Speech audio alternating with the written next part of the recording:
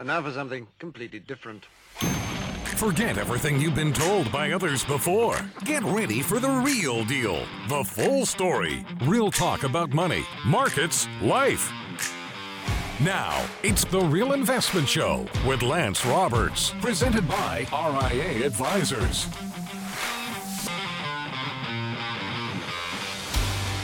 And welcome to the show. Of course, it is Tuesday as we get things underway this week. Of course, earnings really starting to pick up pace. And interestingly enough, this has kind of been a trend as of late, really over the last few years when it comes to earnings season, is that earnings beat. So if companies beat both headline earnings estimates and revenues, on average, the rewards have been okay, but not fantastic. Now, there's always some exceptions, right? You'll see a company come in and really kind of clobber estimates, and they'll be up, some big double-digit amount. But on average, when you take a look at the average kind of reward for companies beating earnings estimates and revenues, it's been okay, but not fantastic.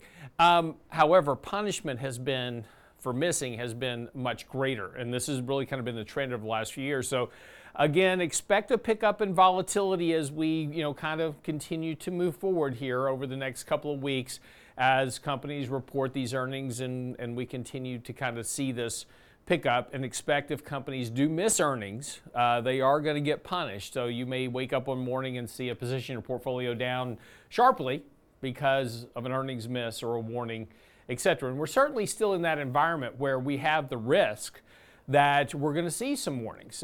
Even though we're seeing economic data improve and we're seeing things improve in terms of consumer sentiment, there's still some risk to the economy this year. Leading economic indicators came out yesterday, and this has been one of the big conundrums for a long time. The leading economic indicators are supposed to lead the economy, right? They're supposed to tell us, when we should expect a recession or expect growth. And the leading economic index has been negative for 21 months. It's been one of the longest stretches on record, and of course, no recession yet, right? So this has been one of the big conundrums for the markets, is all these economic indicators suggesting that we're going to have a recession, yet we haven't had one. And economic growth continues to kind of just chug along. Right now, the Atlanta Fed's expecting about 2.5% growth in the fourth quarter of 2023.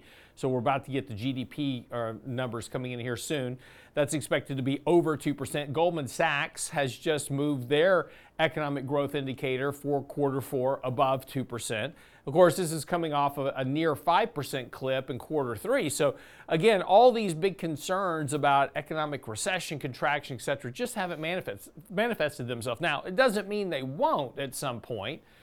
They just haven't yet, and that's the risk as we move forward this year. Is there something on the horizon that is going to crop up and really start to show some weight on the economy? And will companies start to acknowledge that? And that's the risk to earnings, right? The outlook to earnings for the rest of this year. So when the company reports, Procter & Gamble reporting this morning, reporting $1.84 right now on earnings. Stock's going to be up about 6% this morning on that news. It's good for us. We own it in our portfolio, so we like that. But, the rest of this year, what's that going to look like? Where's growth? So, these conference calls from these CEOs are going to be very important. CEO confidence remains very low. Their outlook isn't great overall in terms of the surveys. But listen to what these companies say about the state of consumers, right? Are consumers buying more? Are they strong? Et cetera. Inventories for these companies remain very high. So again, there's still a lot of inventory build that's out there, and that occurred, following the pandemic. We had all these companies stock up on inventories because of potential disruptions to supply lines. Those inventories still remain very high. So if those inventories don't get moved, at some point they're going to have to start discounting those inventories to get those moved. That's disinflation, slower economic growth, et cetera, all weighs into that. So again, just kind of things to be paying attention to. Okay, let's talk about the most stupid chart on the planet this morning, put out by Ryan Carson. I put this on Twitter, but basically it's just a chart showing that when stock markets make all-time highs, that stock market all-time highs occur in clusters. And this was an amazing piece of research. Somebody must have spent days working on this analysis Of course, all-time highs remain in clusters because once you make an all-time high, guess what? You're in a bull market. So today, if the market is up, right now the NASDAQ is up 26 points before the open, we're going to have a new all-time high. So every day the market goes up from here, it's going to be an all-time high. So yes, all-time highs always occur in clusters. And the reason they occur in clusters is because during periods where you're not making all-time highs and you're in a bear market, you're in a bear market. So that's why you don't make all-time highs. So anyway, this is the point of all this. So here's what you need to know before the bell this morning. We're going to make an all-time high today. They occur in clusters as we continue to move up here. Triggering that MACD buy signals we talked about yesterday. Also in the commentary on the website. So if you're not getting our daily market commentary, go to the website, realinvestmentadvice.com, and subscribe, and we'll email it to you in the morning. But one thing we've talked about over the last couple of days is that we're about to trigger this MACD buy signal. We'll do it today, actually. And we're already backed overbought. So our RSI is back above 70. You're triggering a MACD buy signal from a fairly high level here.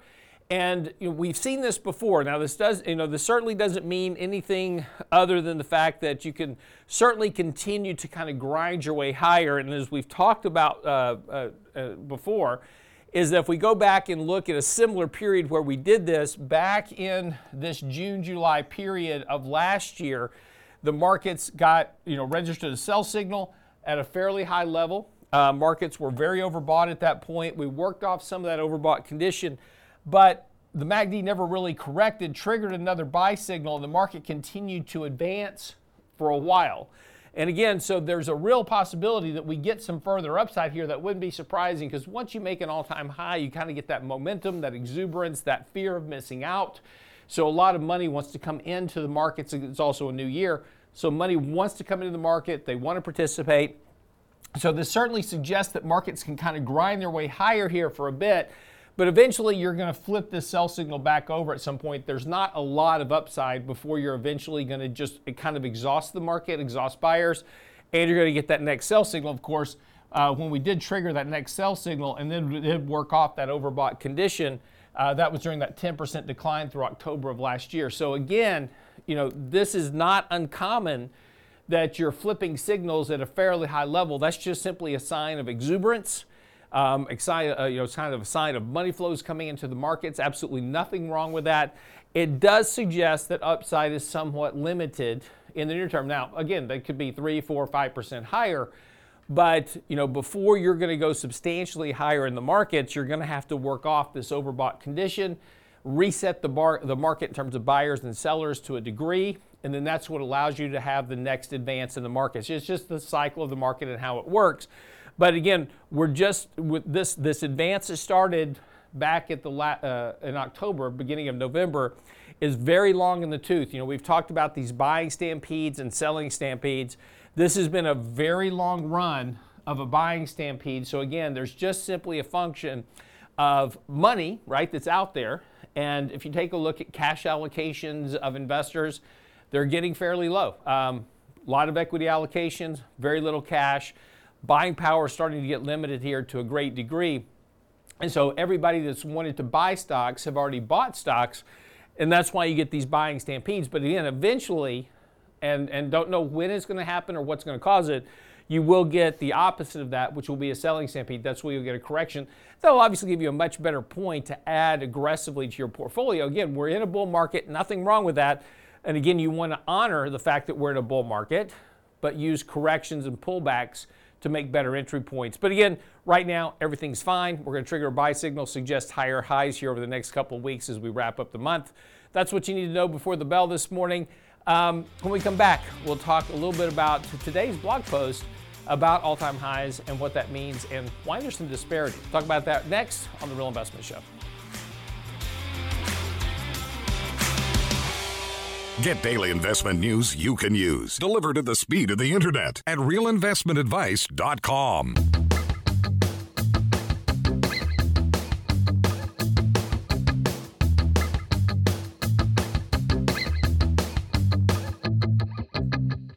So, welcome back to the show this morning.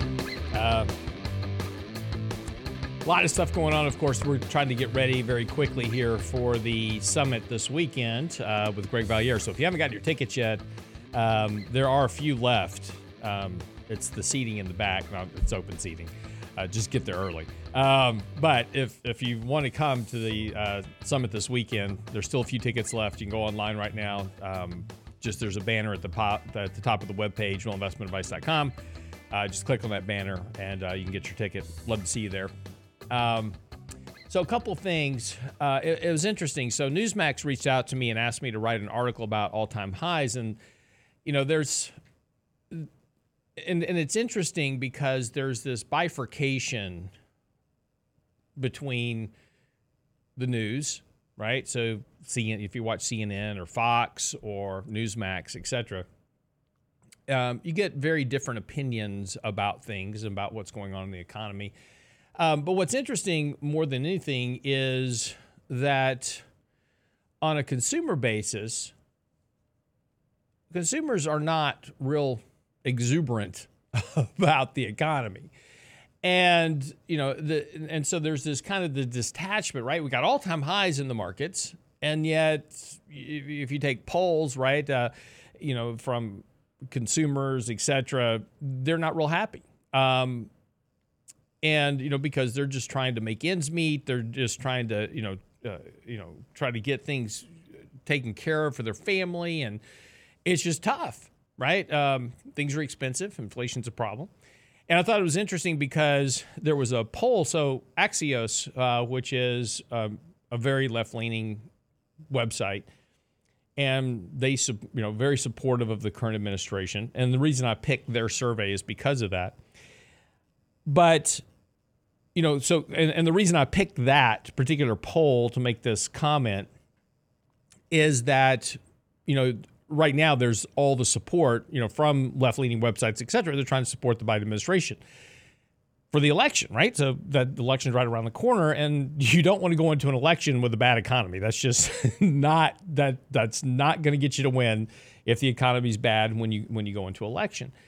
And so the economic data is not bad, right? We take a look at GDP. We take a look at, economic indicators. Unemployment rates are low. So lots of stuff to run on. If I'm President Biden running for office, I'm touting the strength of the economy. I'm touting the strength of unemployment. I'm touting wage growth. That's there, right? I'm touting stock market all-time highs. But I thought this was an interesting statement from Axios. This is a quote directly from Axios. Poll after poll shows that the country is bummed out by the economy. Voters blame Biden. Now, remember, this is a left-leaning organization, right? Voters blame Biden. Nearly 4 in 10 Americans rate their financial situation as poor, according to a new Axios Vibe survey by the Harris Poll. In the language of our new Vibe series, which taps into the depth of Americans' feelings, those surveys feel sad about jobs and the economy. But wait a second. We've got the stock market at all-time highs. Unemployment is at historic lows. Jobless claims are at historic lows. So what's there to be bummed out about? Right? This is the great detachment between what the media tells you, right, and what the stock market tells you. I mean, if you just looked at the stock market making all-time highs right now and having rallied sharply since October of 2022, if that's all you looked at as an economic indicator, you'd say everything's fine. But there's this big detachment. We compile a sentiment index. So, we have University of Michigan consumer sentiment. You have the Conference Board sentiment indexes. So we compile a composite of both of those sentiment indicators, just try to get a broader measure. And it's interesting right now, there is a very big detachment between current expectations or our current situation and future expectations. I have a chart of this if Brent will bring it up for me. And so it's one of the deepest that we've had in quite some time. And it doesn't, necessarily mean anything other than there's just a very big break between how people feel now versus what they think the future is going to be like. Right now, they're very negative. And so when we talk, and this is, again, this is at the time that we're now making all-time highs. And so we can kind of break this out a little bit, and we can kind of look at the composite index in terms of both the current conditions and expectations, just individual components. Fed funds, of course, have risen sharply. So, that rise, whenever the Fed's hiking rates, right, that raises borrowing costs for individuals, and it's not surprising that as a function, they're under pressure. Higher interest rates, I can't buy as much, things cost me more, I can't buy a house, whatever it is, right? I can't afford a car because of the interest rate. So naturally, they're bummed out. And so that all kind of makes complete sense, but you would expect, that to be reflected in the stock market, right? And it just really hasn't been. Now, what is good news, though, is that the lift in the markets is improving that confidence. Going back to that chart, consumer confidence is improving. It's still very low. It's still well deviated from its previous peak. I mean, there's, you take a look at consumer confidence, they're not overwhelmingly happy, right? But it is improving because the stock market is going up. They feel better, and naturally that should translate into a pickup in economic activity, right? I do feel better about the markets. I feel like I have more money. There's more money in my 401k plan. So I'll go spend a little bit more. I'll take a trip. I'll go ahead and buy something, whatever it is, because I feel that. So there's a correlation between improvements in consumer confidence and PCE, right? Those are personal consumption and expenditures. That makes up 70% of the economy. So not surprisingly, we keep seeing retail sales come in. They're strong. And that's because of this improvement that we're seeing in consumer confidence. But it's still extremely low. Right? It's still extremely low relative to historical norms. And so it doesn't quite jive with what we've seen going on in the markets. But the markets are no longer really representative of what's happening in the real economy, because we used to trade on fundamentals, right? We would look at a company and we'd say, okay, this company, A, B, C, whatever, based on its earnings and its growth rates, we're going to assign it a valuation, and so this is where the stock should trade. And we used to back 400 years ago when I first started in the business, we bought stocks based on fundamentals. Now we don't. If we did, you wouldn't have companies trading at 20 and 30 times price to sales on a consistent basis, right? What we buy now is we buy liquidity. And this has been a advent of the markets really ever since 2009, coming out of the financial crisis when the Federal Reserve began massive rounds of quantitative easing, zero interest rates, et cetera. And we can go back and we just can look at the markets, and ever since the Fed has become extremely active. And you can note that the increases and contractions in the balance sheet have become extremely exaggerated since 2009. But when there are periods where liquidity is increasing, in other words, the Fed is cutting rates and expanding their balance sheet, markets go up. When we're in a period where the Fed's hiking rates and contracting their balance sheet, markets tend to struggle, except this time. This time was different because after 13 years of this environment, investors learned it. And so now they front ran it. So even though the Fed was still contracting their balance sheet and hiking rates, markets went up in anticipation of Fed rate cuts and interest rate reductions and increases in balance sheets, et cetera. So it's a very different environment today, which is why there's this dichotomy between the markets and what's happening in the real economy, right? Around the kitchen table. You go sit down with a family and talk about their financial situation. It's not great. But the markets are doing fantastic. And it's interesting because when you take a look at the financial markets, it is now all about liquidity. There was a recent survey out from Bank of America, and they asked people, they said, what's the biggest driver of prices in 2024? 52% said the Fed, 7% said liquidity, and that 7% is actually controlled by the Fed. So it's actually 59% of the drivers for the stocks in 2024 is going to come from the Fed.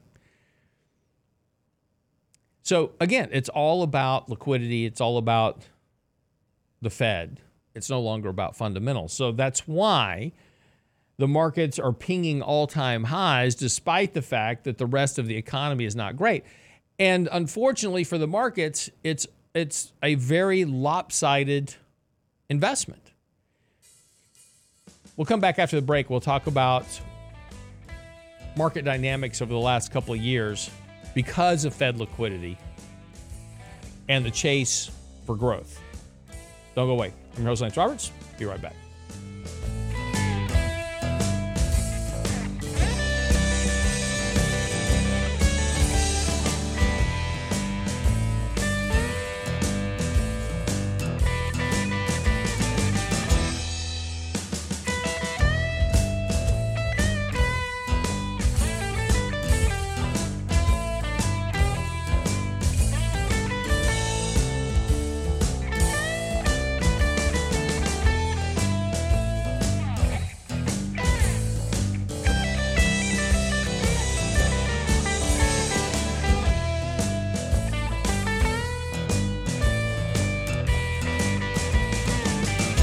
The Real Investment Advice blog. It's required reading for the informed investor. Catch it today at realinvestmentadvice.com.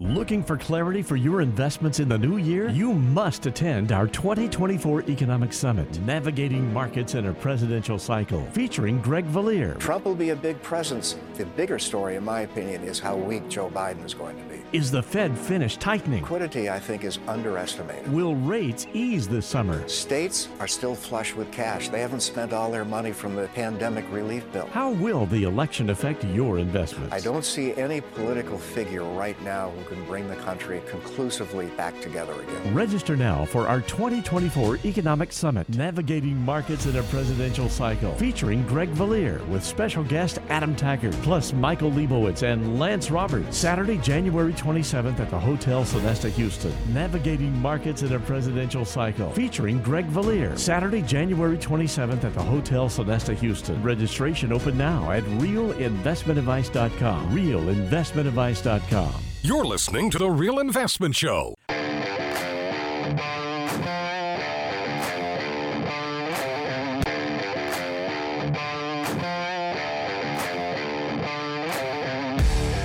So just for the break, talking a little bit about this interesting kind of gap we have right now between the markets and the economy, and at least economic sentiment, consumer sentiment in particular. And again, poll after poll just it really kind of comes down on the fact that the average American is just not happy about things in general. And this is a time going into the election, and which is interesting because, again, market's hitting all-time highs, the economy's doing fine, unemployment's low. I mean, for an incumbent going into re-election, I mean, this is the perfect setup. But yet the polls don't suggest that. Biden's approval rating right now is at some of the lowest levels ever. So again, there's this big disconnect between the markets and people and what they show. And we're talking about the fact that it's all about liquidity now in the last segment, and it's all about the Fed, and that has just become simply a chase of growth. And if you take a look at the market, really ever since 2020, go back to 2020, January 2020, technology is the clear winner by far. In fact, every other sector has performed worse than the S&P 500 on average. And this is just price, by the way. This is not performance, just price. But again, technology has push, and then of course that's also one of the largest sectors in the S&P, which is why the S&P continues to grow. But technology is just where money flows, right? So we go back to talking about Apple, Amazon, Google, Meta, these companies, right? And it's just been safety and liquidity, ETF flows. We've talked about all the reasons why this is the case, but it's the Magnificent Seven. All last year, and so far this year, it's been the Magnificent Seven. And so this has been the real conundrum. In fact, we showed you this chart last year. So for 2023, the S&P 500 market cap weighted, which is dominated by those 7-10 stocks, those top 10 stocks make up about 30%, 33% of the index and capture a big chunk of the inflows. It had basically double the performance of the equal weighted index.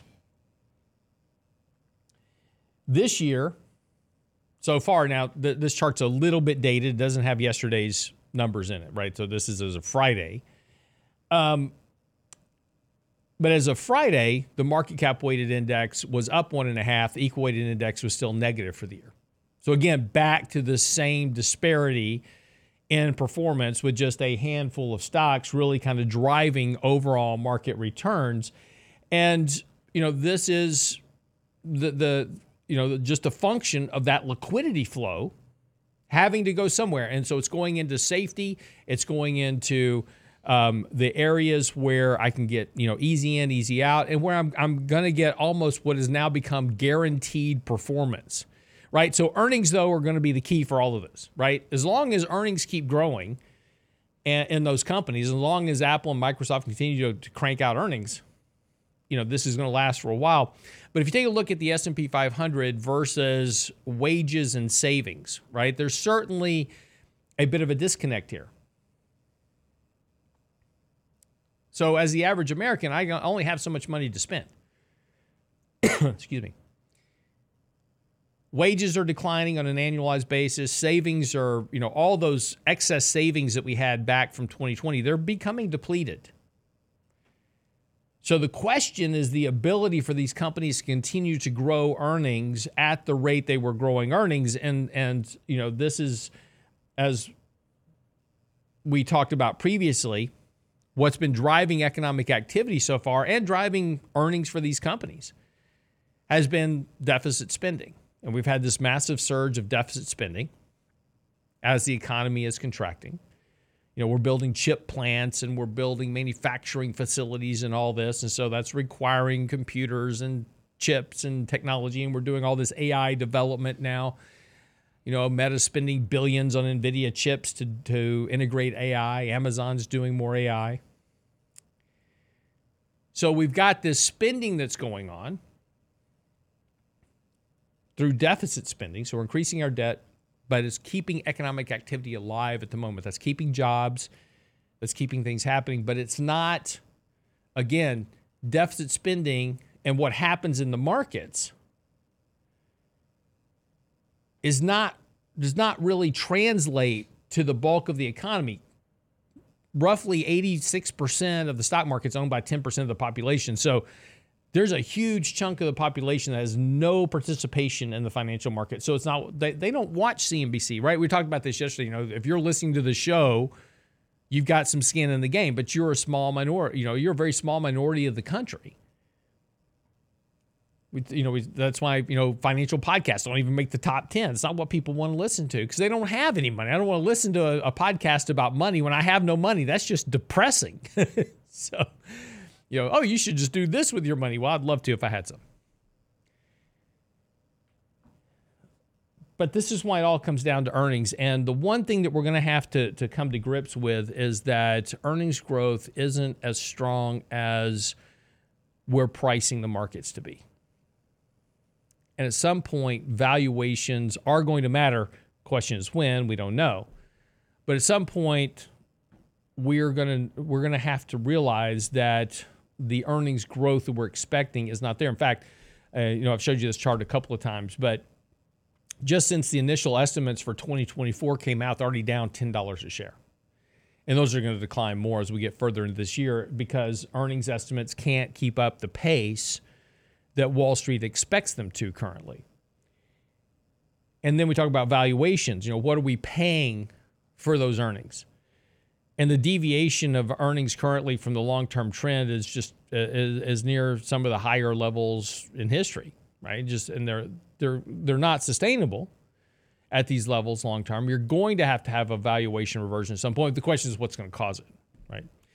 And that doesn't mean tomorrow. That doesn't mean it's going to happen this year. I mean, this is something that could happen a decade from now, right? It's just that there is an sustainability of valuations from their long-term trends currently in the markets. So, as we talk about, the markets at all-time highs, there's this big disparity between the average American and everybody else. Well, and the big chunk of that disparity is that the average American doesn't participate in the stock market. But the important takeaway from this is that these all-time highs are driven by a massive flood of liquidity and expectations of more liquidity from the Fed through rate cuts, reversal of QT, going back to QE, buying bonds, those type of things. What that means going forward is the interesting question. As I've said before, we spent $43 trillion over the course of the last decade to generate the levels of economic growth that we had, moderating at 2.5%. We kept interest rates at zero. We suppressed inflation. To get the financial market returns that we got was due to all that liquidity. The question is going forward is, where's that liquidity going to come from? Are we going to do more? Are we going to be doing more QE? And the answer is probably yes, by the way, but it's a rhetorical question. The question is where is that liquidity going to come from? More QE, more deficit spending? Yes, that's where it's going to come from. The question, of course, is when the bill comes due. The mistake that investors make right now is assuming that bill is going to come due tomorrow. That's not the case. But there is a negative knockoff effect of continued increases in debts and deficits, and that is slower economic growth, less economic prosperity, and greater divides between the rich and the poor. QE as a function and zero interest rates as a function are a wealth transfer mechanism from the middle class and the poor to the wealthy. The reason that is because the wealthy own a big chunk of the financial assets. The wealthy own the production side of the equation. They're the business owners. They're the ones producing the electric vehicles. They're the ones producing, the gadgets you buy in your house, etc. Those are the wealthy for the most part. How many poor people that own a company? Okay, so mostly wealthy people own those manners of production that those products are then sold to the middle and poor classes. So the more that we boost the liquidity in the system through deficits, etc., the more wealth that gets extracted over time. And that's why there's this continuing gap between literally the haves and the have-nots. And this is why it's always important when we talk about, hey, if you really want to build wealth, you don't really build wealth in the stock market. The stock market is what keeps you wealthy. If you want to build wealth, become a provider of the means of production. You don't want to be on the consumption side of the equation. That's where you really build wealth at. And that's the function of capitalism. Anyway, quick break. We'll come back. We'll wrap up the show. Earnings coming in this morning. Also, we got some other data to click through here real quick as we get ready to start the day. Futures are flattish. Come back after the break. Don't go away.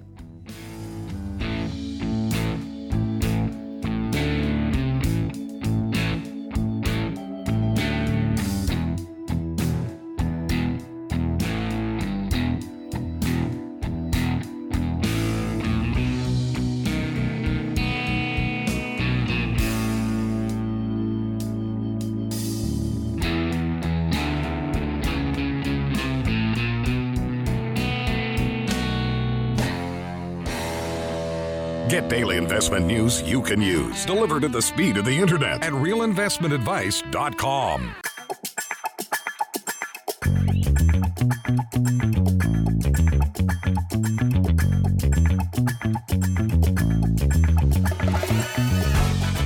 So welcome back to the show this morning. All right, so that whole conversation that we just had about markets and earnings and those type of things, that's today's article on the website. So if you go to realinvestmentadvice.com, go to the Insights tab. It's today's blog. It's the first one that's listed on the Insights tab.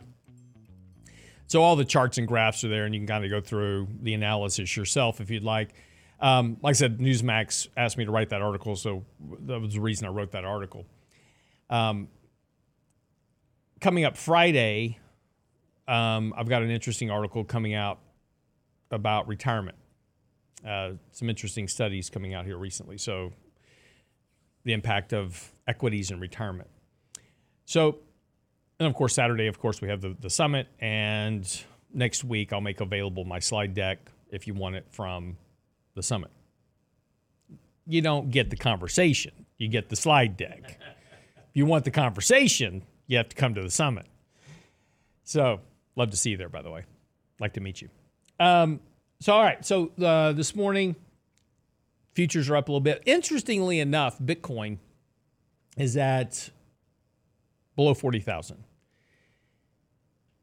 And, we talked about this last month, not this past Monday, but the Monday before last. That was when they launched the ETFs, right? The Bitcoin ETFs. And, at the time I said, I don't know how this is really going to work because this, all this demand, so if I buy a spot coin ETF, right, I buy the ETF and then the ETF's got to buy the Bitcoin, et cetera, should have provided, I would have thought a boost to Bitcoin. It's been just the opposite. Ever since the announcement of the Bitcoin ETFs, Bitcoin has slid.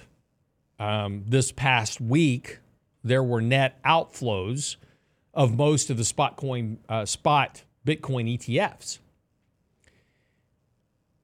So, it's been kind of an anomaly here. Now, one side item of this that is putting pressure on the whole issue, and this is one of those timing couldn't have been worse type situation. You remember the whole FTX scam that we talked about? This is Sam Bankman-Fried and the whole FTX thing. Well, FTX had a couple of $1 billion worth of Grayscale Bitcoin trusts that got liquidated this past week. So at the time that these Bitcoin things are being launched, there's this big chunk of liquidation of FTX's Grayscale Bitcoin trust. So you subtract those outflows, from the inflows, and that was part of the problem. So again, this may resolve itself, but Bitcoin is again, it's lower this morning by about 3.5% at the moment. So, I'm waiting for, kind of some stability in these ETFs. And again, if we can give them a little bit more time here, and I'd say give them a couple of months. If you're interested in these, right, I'd give them a couple more months. And the reason I say that is for a couple of reasons. One, you can start to have a little bit of technical analysis, try to see, kind of where were some support levels, where are buyers showing up, where are sellers showing up, those type of things. You also can kind of see what the correlation is between the ETFs and the actual price of Bitcoin. It should be, since these are spot, they should be fairly close, but we'll find out, right?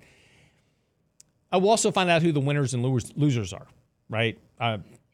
It's going to be, if you were going to ask me to bet right now who the winners are, it's going to be BlackRock, it's going to be Fidelity, it'll be the big boys, right? Because they just have access to the flows, and they can put tons of money in their own ETFs as well. But, give them a couple more months. These things will sort themselves out, and then we'll kind of see how they start to trade. I thought there was an interesting study out this morning. And again, we talked about stupid studies at the open of the show this morning about, all-time highs tend to cluster. Well, of course, right? Because you're in a bull market. there was a very interesting study out. They said, what would happen if you added Bitcoin to a 60-40 stock bond portfolio? Now, the reason you own a 60-40 stock bond portfolio is to have lower volatility, right? That's the whole goal. I do 60% stocks, 40% bonds. I theoretically get some market participation. I have less drawdowns because of the bonds, etc. And so if you introduce Bitcoin, surprise, you increase the volatility. Your risk of drawdown increases sharply by even adding just small amounts of Bitcoin to your portfolio. So if you're a conservative investor, don't add Bitcoin to your portfolio because you will not like the drawdowns that occur. But again, it's just kind of an interesting study. It's like you didn't know this going in to the study. I mean, there's some studies that you should just go, I really don't need to do this study because I already know what the outcome is going to be. Common sense will tell you. It's like we spend hundreds of thousands of dollars or millions of dollars figuring out how a Frisbee flies. Those type of things, right? That's government spending at its best. But, you know, well, again, we kind of give this, you know, I'm getting a lot of questions right now. I was like, hey, you know, should I add this to the portfolio? I would just wait. This is kind of like an IPO. You know, we talk about IPOs a lot in the past, you know, and especially when we're going to kind of go through that rash of issuances and the SPACs and those type of things. We went through that whole little phase. Give them some time. You know, see how they're going to trade. See how they respond to Wall Street. How does the management operate? You know, get some track record of the price behind you so you can see, again, where support levels are, where resistance levels are. Yeah, sure, you miss some of the initial, right? But if it's a good company, plenty of time to get into the stock and get it. And in a lot of cases, right, remember an IPO, just like anything else, and these Bitcoin ETFs are another good example of this, they tend to get issued near peaks because that's when greed is the highest. So going into these Bitcoin ETF launches, Bitcoin was running up in anticipation of these launches. And so now people are taking their profits, right?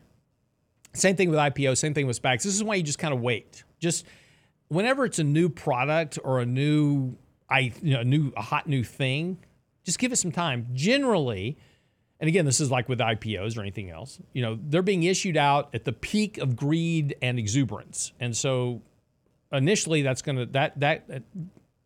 to pass. Those IPOs are going to decline in price and you can buy them a whole lot cheaper. You know, take a look at a chart of Palantir or a lot of these other companies. Palantir is a good company, right? They're on, you know, they do contracts for the military. They're into AI. They're into all that. Stock's been rallying here nicely, but, you know, if you bought on the IPO, you spent a lot of time in negative territory, right? So you had if you just waited, you could have bought the stock a lot cheaper, kind of worked off some of that IPO premium and gotten into the stock later. And there's just a ton of these stocks, right, that are like that. And particularly after 2020, when we saw that rash of IPOs come out, everything under the sun was getting IPO'd. You know, we saw a lot of those stocks decline by 60, 70, 80, 90%. So you could buy them a whole lot cheaper, and they're still here. Some of them didn't make it, but a lot of them did. But all that premium's been worked off. So that's why you just, again, not always the case. You know, it's not always the case. I've seen IPOs that just went up and just kept going. Right? It just doesn't happen often. Generally, you get a better opportunity to buy it cheaper later. And again, it's just simply a function that we IPO stuff out. We launch Bitcoin ETFs. We do whatever it is kind of at the peak of exuberance. It's just because at that point, right, and this was our whole conversation that we had back in 2021 when we were doing SPACs and everything else, is like there's a huge demand for product because everybody's got money to spend. We send checks to households. So every teenager with a phone is now online wanting to trade stocks. So there's a huge demand for product. Wall Street's job, its only job, is to provide you product. Wall Street is not there to help you. Wall Street is not there to make you rich. Wall Street is not there to give you good advice. Wall Street is there to extract your capital. That's their job.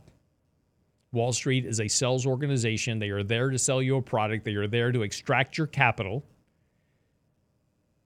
for their bottom line. And the sooner you realize that, as soon as you realize that about ratings and all this other crap that comes out of Wall Street, the better off you're going to be. Start doing your own research. Look at the actual reported data from these companies, make your own assumptions, and you'll do better as an investor over time.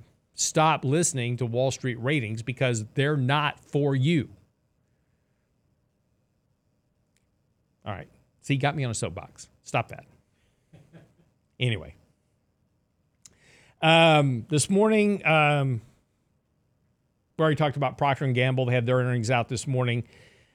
3M, Halliburton, Johnson & Johnson this morning as well. Lockheed Martin, Netflix is today, so keep a watch on that. Verizon. Tomorrow, got a good bit of economic data coming out. We're going to see global services, the S&P Global Services PMI and manufacturing PMI. We're about to start getting into inflation data. The next week, we have the FOMC. So the big thing for next week is, does the Fed try to walk back some of this exuberance that they launched into the market back in December? That's going to be the big question for next week. All right, have a great day. We'll be back tomorrow with Danny Ratliff, talking about markets and money. We'll talk about what happens in the markets today. Also, make sure you get your tickets for the upcoming summit this weekend. And if you have any questions or comments, get by the website, realinvestmentadvice.com. Send me an email. Always happy to answer your questions. Have a great day.